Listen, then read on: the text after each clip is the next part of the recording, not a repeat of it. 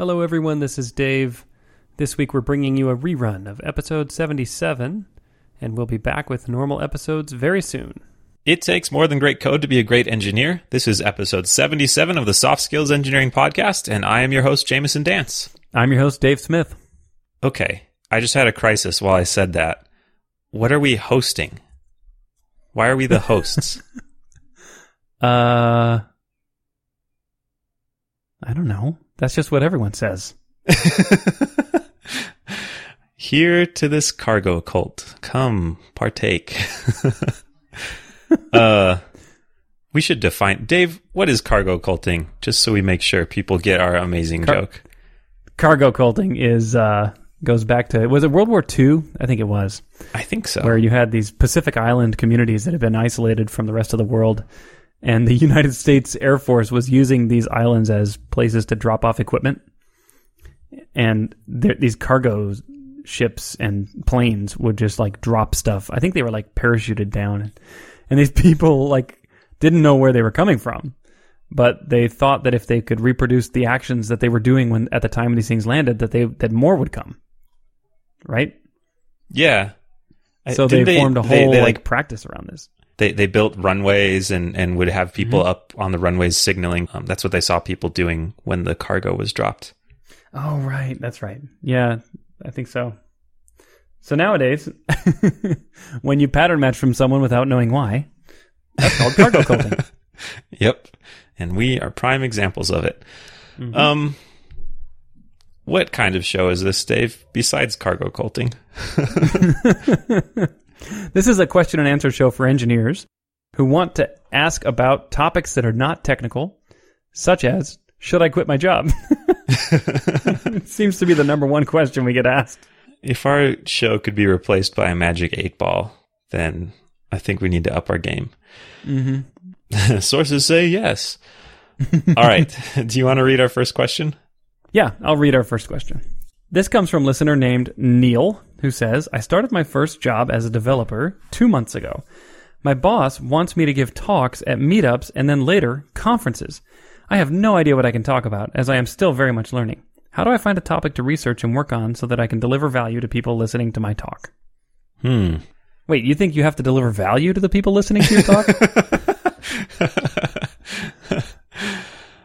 Just bring some stickers. You've delivered value. Value delivered. I missed the 2 months ago part when I was reading this question. That is weird, honestly. That's the one. That's the part of this question that makes it all 2 months into first grade, I too was ready to teach first grade. When my teacher asked me to start teaching first grade, 2 months into my first grade. So, people who are new to software have valuable things to contribute to conferences and to others. Often it's perspective of a new person filtered through the lens of your previous experience. Both the lens of previous experience or the lens of no experience. Yeah. So Both say are you were lenses. Yeah, you were a school teacher and you have these interesting insights you've uncovered that you think can apply to software or whatever. I think that can be valuable, but often it's not like, here's the cutting edge thing that I have built that is going to change your lives. Right. I don't know. So you can still deliver value. It's just a different kind. But it is weird that your boss is pushing you. I have questions that have no answer. Like, are you in dev relations? Like, is this part of your job? Yeah, are you out to kind of market your product or help recruit or get your company's name out there? Or does your boss just really like conferences? Do they have a great experience? Or if so, if you are in dev relations, you should probably already have known that this was part of the job description. Yeah. Right? So I'm going to guess he's not in job relations. Our friend that's Neil. True. Well, you mentioned meetups and then conferences. I think that's a sensible order. Mm-hmm. I have been a meetup organizer for a long time, and I'm kind of like a lapsed one. I think my name is still on it, and I just don't help anymore. So I'm a deadbeat meetup organizer. But I can tell you, meetup organizers are desperate for talks. Oh, it's after you do it for several years, you've kind of like had all the people speak that you know and talk to regularly. And so you're kind of just searching around for more talks. And the expectation of talk quality is much lower at a meetup. You're like, so like, what are the criteria? I think the criteria is it depends on the meetup. Some meetups are actually mini conferences and they're prestigious. They're usually in like New York. But for most local meetups, the criteria is you are alive and you say, I would like to speak at your meetup on this topic. Please fill out the following questionnaire. Place a check mark in the boxes that apply. Number 1, I am alive. They're basically like the open access journals of software. You can just come in and talk. And people like good talks, but I think people aren't like appalled if it's someone's first time giving a talk and maybe it's not as polished or as detailed as someone more experienced. Okay. So you're saying maybe his boss is not insane for asking him to start out. Maybe this is part of a 5-year plan. Okay. Yeah, and they're just laying it on you early. Yeah, we've had people that are new to software give plenty of talks at meetups. Oh yeah, absolutely. In fact, I'd say a good 50% of the software development meetups I've gone to have had newbies giving talks. How do you feel as an attendee at those talks? I'm like, I hope there's good pizza. Just kidding. Just kidding, Neil. We love you. You know, I once heard a speaker talking about how to be a good speaker as a developer. And he said, people love the story they already know. And I think sometimes as an experienced developer, even when I'm listening to a very new engineer talk about some topic that I'm already familiar with, it can be just riveting and interesting to hear that story told from the perspective of someone new to the topic. You know, if for no other reason I'm sitting there going, okay, let's see if they've stumbled upon something that I am not already familiar with, or, just looking to calibrate, like, what does it look like when you've been working with a technology for 2 years versus 2 months? Yeah. Also, I would say the entertainment, the experience people have in a talk is not strongly correlated to technical skill. It's much more about presentation skills. Meetup showmanship. Well, yeah. I mean, it's a thing. If you can tell an entertaining story, that's basically what you just said, right? Mm-hmm. No, it's not at all what you just said. It's what I want you to have said, because then I would sound smarter. Then that's what I said. Okay. But if you can tell an entertaining story, I think you have done a good job. And if it teaches people about technology, often, how do I say this? I think telling an entertaining story about a topic that people already understand well can shed new light on it, even if that's not a thing you directly say. Yeah. No, I get it. I get what you're saying. There's something that happens in my own mind when I'm hearing a highly entertaining talk on a subject. I don't know what it is, but it feels different as the information comes in. And it makes me think about things differently. Yeah, the way that the information is presented, it like makes the listeners use their brains more, and then they come up with the smart stuff, and you don't have to worry about it. Also, we should point out that this industry is growing so fast, and the growth is happening. It can only happen at one side of the industry, which is the inexperienced side. People don't join the industry already experienced, just by definition. And so even after a few months, there will still be people who have even less experience than you. And even if they have more experience than you on paper, they might not have experience with the subject that you're talking about. And both of these types of audiences can benefit from what you have to share. Yeah, that's so true. I feel like I see a lot of things on Twitter that I'm like, well, everybody already knows that. And then they get like 1,000 retweets. And there's clearly an audience for things that I think everyone already knows, because I'm dumb. And I assume that everyone's brain is the same as my brain. And if I know a thing, everyone else does. I think there's like a subreddit for everything that Jamison thinks you already know. I'll just go make it right now. It's probably too long of a name. Yeah. But So I think you are right there. I also think an evergreen talk topic is project experience, where you just tell a story of here's what we did, here's what worked out, here's what didn't work out. And that doesn't require you to be an expert or to have invented a new technology. You're just giving people really valuable real world feedback about these things that you see argued about on Medium all the time. Like you'll hear unit tests are the best. Unit tests slow you down. And then if your company does 100% unit tests, then you can say, here's what we did. Here's what went wrong. Here's what went well, or vice versa. If you do none, you can say, here's all the stuff that we regretted because of it. And here's, we were able to go faster on these things or whatever. There's just things you can mine out of your experience that are useful and valuable to people. Absolutely. Another technique I've seen used is you pick a narrative. How do I explain this? You pick like a guiding metaphor for your talk. So I've seen talks that are about like Harry Potter and JavaScript or something like that.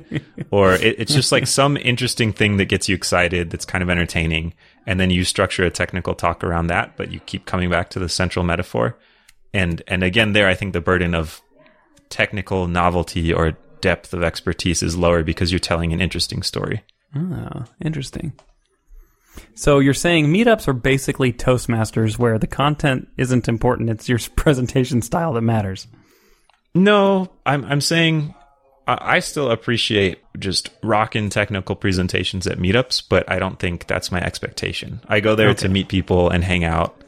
And if the talks are fantastic, then cool. And if not, I'll just like read Twitter or whatever. Okay. But I won't be like, what? This person did a bad job and I am shocked and appalled. Like my first talks were at meetups and they were real bad. And I've seen great first talks at meetups too, but I don't think the pressure is there. Okay. So, what do you think about this person's boss? Based on this one thing that you know. Do they run a conference and this is part of their 5-year plan to get more conference speakers or meetups? Is it some kind of racket? It's the long game. Are you going to launder money for them, or do they want you to speak at an international conference and just bring this briefcase along that you're not allowed to open? Make sure you speak at this specific conference in Switzerland next to the Swiss bank, and a gentleman will approach you afterwards and congratulate you. And take the briefcase. And also take this off your hands.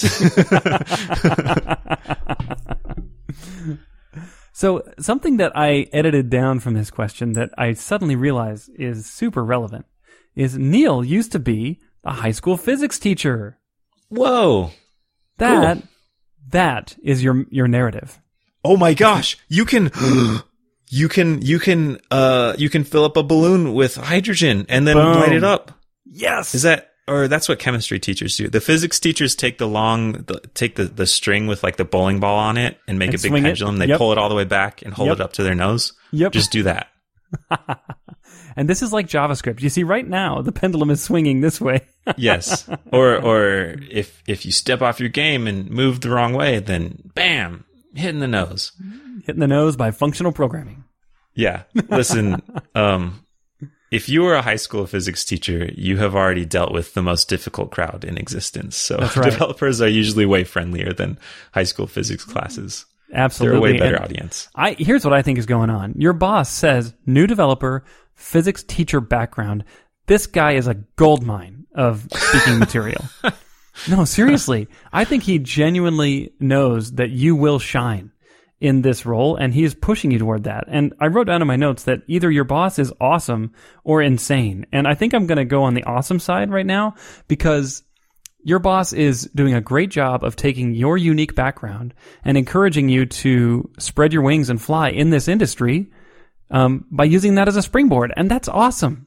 By the way, you could use springboards as a cool physics analogy as well. Yeah. Just a little physics tip for you there. Have you thought about springs? Yes, Neil has thought about springs more than he would like. I wonder if this is actually Neil deGrasse Tyson. What? Physics teacher. Well, then his talks would just be like shaming everyone for believing in dreams and metaphor. You know that close to the metal isn't a thing, right? Because Node.js is several levels of the stack above the metal. And it's not even metal, it's silicone. Which, yeah. Thanks, Neil. We get it. We get that you like science. And that we're a bunch of idiots. Let us live. So I think this is going to be great for you, Neil. I really do. He's going to send physics assassins after us if it's the real Neil. Who use ballistics calculations to assassinate you without firing a gun. Yeah.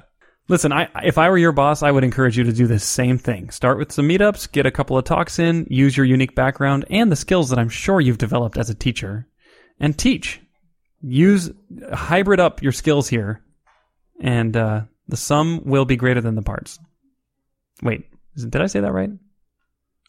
The sure. Sum, I'm trying to get to synergy without saying the word synergy, because every time I do, I dry heave a little bit. Synergy is not empirical. The whole is greater than the sum of the parts. There you go. I worded. Congratulations. I would also like to add, does your boss want to give you time on it? Are you doing this for your job, or is this them encouraging you to develop your career?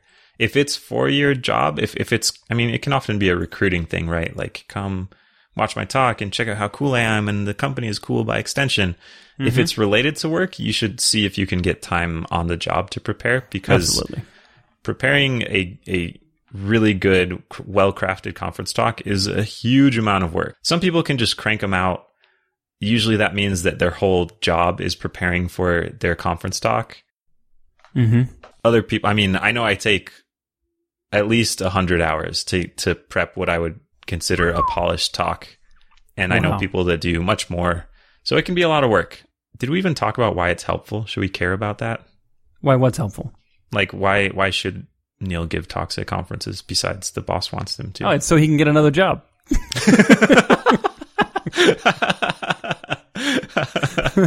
Thanks, boss. Yeah, it kind of is. Thanks to your guidance, I found a great job. Yeah, if someone enters the conference circuit and they give talks that people really like, they will be bombarded with job offers, because people confuse giving a good talk with being good at your job. That's right. So it's great for your career.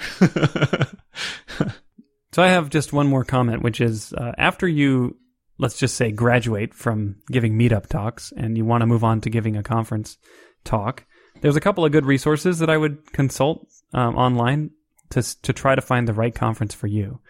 And what you want to do is hit up like papercall.io, which is a newish service that that conferences use to solicit talks from people, and lanyard.com. That's lanyard.com. And both of these, look for talks that seem to center around topics you're interested in. And then once you find conferences that, did I say look for talks? I meant to say look for conferences that center around topics you're interested in. And then once you find a couple, try to see if you can narrow it down to a conference that has a beginner track. Because sometimes many conferences will have a beginner track where the expectation is that it'll be for new engineers, by new engineers, and that might be a place where you can get started. So, yeah, but the bar is definitely higher, much higher, to get into a conference. You know, even a regional or national conference will be very, very much more difficult than getting into a meetup. Yeah, there's a lot of luck in getting accepted at conferences. It is easier to speak at local conferences than national or international ones. It's also easier. There are lots of conferences that do not pay for speaker travel, which I think is wrong, but sometimes that means they have a lot of tracks, so they just have a lot of speakers, which again means it's a little easier to get in. So if you're able, or if your company is able to pay for your own travel and hotel, that makes it easier too. Kind of opens up the number of conferences you can apply to. We did a episode on this. Let's see. Episode number 6. So go way back. And someone asked about how do I get accepted to speak at conferences, and how do I give a good talk once I'm there. And you can go sample some of the things we said there. Jamison and I have experience both organizing and speaking at a lot of conferences. I don't know. If you summed up all the conferences that we've spoken at or organized, it would probably be 20, 30 conferences, maybe. I've spoken at fewer than 10 conferences. I'm not a prolific speaker, but yeah, okay. I've spoken probably around 10. Okay, I think I overstated that a little bit. Literally We've spoken thousands. at like hundreds. Yeah, oh yeah, thousands. Listen, Neil deGrasse Tyson, that was a joke, and sometimes people say things that are not scientifically 100% true because they're expressing human emotions that they have. Just like people like to enjoy things that aren't science sometimes, and it's not like if they didn't do those things, they would be doing science. People just like to have fun sometimes, Neil. Let us have our fun. Tweet storm coming soon. Yeah. The time you're spending having fun, you should be doing physics. Like, I can't do physics, Neil. I'm going to watch the Super Bowl because I'm not going to do physics. Let me have it, please. Please, Neil. This has been our Neil deGrasse Tyson Friend of Me podcast, where we try and get him to notice us by making fun of him. The great irony is I actually listened to a podcast this week where all they did for the whole show was comment on some tweets by Neil deGrasse Tyson. Oh, no. It's played out. We're just followers. All right. I will read the next question. Thanks. This is from an anonymous listener. Neil, we know it's you. Just kidding. What are some things I can do to try and increase the scale of my annual raise or bonus? For example, if my company averages a 2% raise each year, but I really want a 3% raise each year, how might I go about it? First of all, whoa there. That's a 50% increase. That's right. You're setting your sights a little bit high. Yeah. There. You're shooting for the moon. Yeah. 2.1. Let's be realistic. Yeah, that's a 5% increase. That's all we have to say about that. Hopefully these numbers are stand-ins, because those are below inflation, generally. You could just rewrite this question as, my company gives a sub-inflation raise each year, but I'd like to be above inflation. How do I do it? Just barely, though. Just barely above inflation. Yeah. Okay.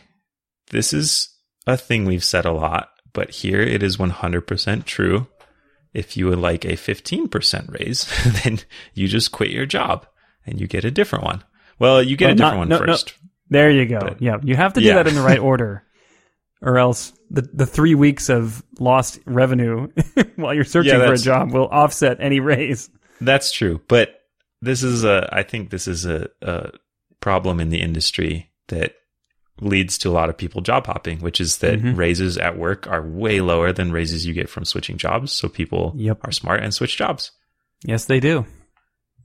That's not, I mean, if you're not willing to do that though, how do you navigate this company structure? Well, at this point, with a big company, I would say that you need to understand what the criteria are to get a raise. Now, this listener just said... So we know it's a big company because the listener told us they work at a large company. Also, the fact that they have raised targets, that's kind of a bigger company thing. Yeah, definitely. And so I think what you need to do is try to discover what are the parameters of the raise. And if you want to get above the 2% mark for this year, what is it that you need to do? And sometimes that'll be things you have to accomplish on your job. And sometimes it'll be a matter of getting the right bureaucracy stuff checked off the list to get, for example, to move into the next level, according to HR. To move into the next level, you might need to do some bureaucratic stuff, and then that will get you up to the 3% raise mark for this year. So that's the kind of conversation you need to have with your manager or with an HR representative or someone who manages the leveling at your company. I don't think I've worked at a company large enough to have these formal structures around raises. Yeah, I've only seen them at bigger companies. Yeah. The hope is that they have targets set up that you can hit that motivate people to work harder, do more effective things. I don't know. I feel like there's got to be a lot of informal stuff going on behind the scenes, though. Like, does your manager like you? I don't know. Did you get assigned to the fancy project? Mm-hmm. How do you navigate all that stuff? Oh man, it's so hard because typically companies like this will go to great extent to keep that whole thing secret. And once you enter into a certain level of management, your eyes will be opened to this crazy world of how raises are actually managed at bigger companies. And yet, when you're not in that inner sanctum, it is just this like closely guarded secret. And I don't know. I really don't know how to find out about it. Well, we're done here. I think we're going to get to the juicy stuff here in a minute. But before we do, one of the things you need to find out is, at my current level in big company X, what is my salary range? What is the maximum that you'll pay someone in this level, and what is the minimum? Yeah. And that's the kind of question you can ask your boss or your boss's boss. And sometimes they just won't tell you. They'll flat out say, it is our policy not to disclose the salary ranges. But what you can do is you can carefully read your boss's body language and say, you throw out a number, like, let's say you're making, some dollars a year right now, and then you add 10% to that, and then throw out that number and say, would this be within my range? And just watch his eyes and watch his hands, and, and then throw out another one that's 10% higher. Would this be in my range? And at some point, a bead of sweat will form on the forehead of your boss, and that's where you know that you're getting close to the edge. Okay. We've talked before about asking your colleagues about how much money they make. I'll find the link to the episode where we talk about that. Yes, but that's a potentially more truthful way. If I don't know, I hope the boss wouldn't just lie about the range, but. Well, it's not lying. It's that the HR person told your boss you can't disclose the range. No. I'm saying, say they give you a range, but you want more info. You could ask your colleagues and verify. Yeah. So maybe that's the range, but this is what the actual range is, and it could be higher or lower, because it's the real world. Right. That's a good idea. Now, that can get you in trouble, although in many states, it's not legal to discriminate against someone for disclosing their salary information to their peers. Yeah. But it's also legal to fire someone for no reason, so keep that in mind. All you have to say is the reason was not because you disclosed salary. That's right. I don't know. Do you think someone would get fired for that? It depends on how dysfunctional and huge the company is. Yeah. And how much of a puppet your manager is. Yeah, I guess at a big enough company, you can find anything in a small pocket. Mm-hmm. Let's get to the juicy stuff. These numbers are freaking insanely low. 2 to 3%. Give me a break. The market right now is so good for software engineers. 2 to 3% is just incredibly low. Now, if maybe last year you got a 40% raise, 2% would be fine. But if last year you got a 2% and the previous year you got a 2%, you are way behind market, almost definitely. Yeah, and the longer you're there, the more behind the market you will be. Yes, you're racing against time, and time is winning. Yeah. I don't know if it's a large company. I don't know that you, lowly developer, can change that culture. I could see maybe a someone with managerial authority, they could establish a pocket in the company that changes that culture. Mm-hmm. But if you just have to work within it, then you can work without it. There are things you can do. You can work extra hard. You can bring cookies. You can work on the best projects. You can make the company tons of money. And if that makes them twice as happy and they give you a 4% raise, like, I don't know. It doesn't seem worth it. Mm-hmm. Before the show, Dave, you mentioned promotion might be a way to jump. Yeah, I was kind of hinting at that with my last comment about the range, but maybe you need to find out what the range is for the next level, and you need to move up into that range in order to get a bigger bump. I worked at a company that was a defense contractor and pretty large. My little office had been acquired as a independent company previously, and so that what that meant was we were now subject to the raise policy for the overall company, which was very similar to this. I think they said like anything over 4% for a raise in a given year requires like CEO approval, and which is impossible to get, right? Because it's like 100,000 employees. Like there's no way you're going to get any time with the CEO. Yeah, it's just going to go in a garbage can somewhere. Yeah, exactly. So my managers started setting up mid-year compensation changes. So they would say, all right, we're going to give you 4% at the end of the year. We're going to give you another 4% in the middle of the year. And then we're going to do a little bonus here and there. And they basically made it right so that we could match market rates without violating the letter of the policy. But then one year, they did actually give me a promotion to the next level, which at the time I had no idea what that even meant. And frankly, to this day, I really don't know. But the promotion came through, and they were able to break out of that 4% annual raise cap by doing that on-paper promotion. So there's a chance your boss could do that for you if you know what to ask for. Yeah, that's true. I like the advice of finding alternative ways to give you money besides raises. If there are bureaucratic things in place that people just are unable or unwilling to work around, you could get better benefits. You could get better 401k matching. They might have stock options, and you can have the raise would be a bigger bump in your option grant or something like that. Okay. You could have, I don't know, you could work fewer hours for the same amount of money, and then it's kind of like a raise. maybe give you some vacation credit or something. Yeah. There might be some ways to dance around it. If this is if the person who's deciding wants to give you a raise, but is prevented from doing so by rules like that. Yes. And I mean, they could always get around them, but they're not willing to like get fired to give you a 10% raise. Although I will say that of all the things you just listed, like vacation time, 401ks, options, and all that stuff, those in my experience have been the most rigidly controlled compensation elements in my experience, and the least likely to be flexible. I think spot bonuses are oftentimes more flexible, and your salary is oftentimes more flexible. But benefits, no, never. I've never seen a company say, well, because you did a good job, we're going to give you lower health insurance premiums. I have seen a company offer to pay more of the premium than they generally pay. Wow. Like on an individual basis? Yeah. Holy cow. I've never seen that. Yeah. But I guess you're right. Like, they're not going to switch plans. That'll take like months of work in a big company for lots of people. So that's true. But maybe the CEO can just add you as a dependent. Also, I'm going to pay your taxes. Yeah.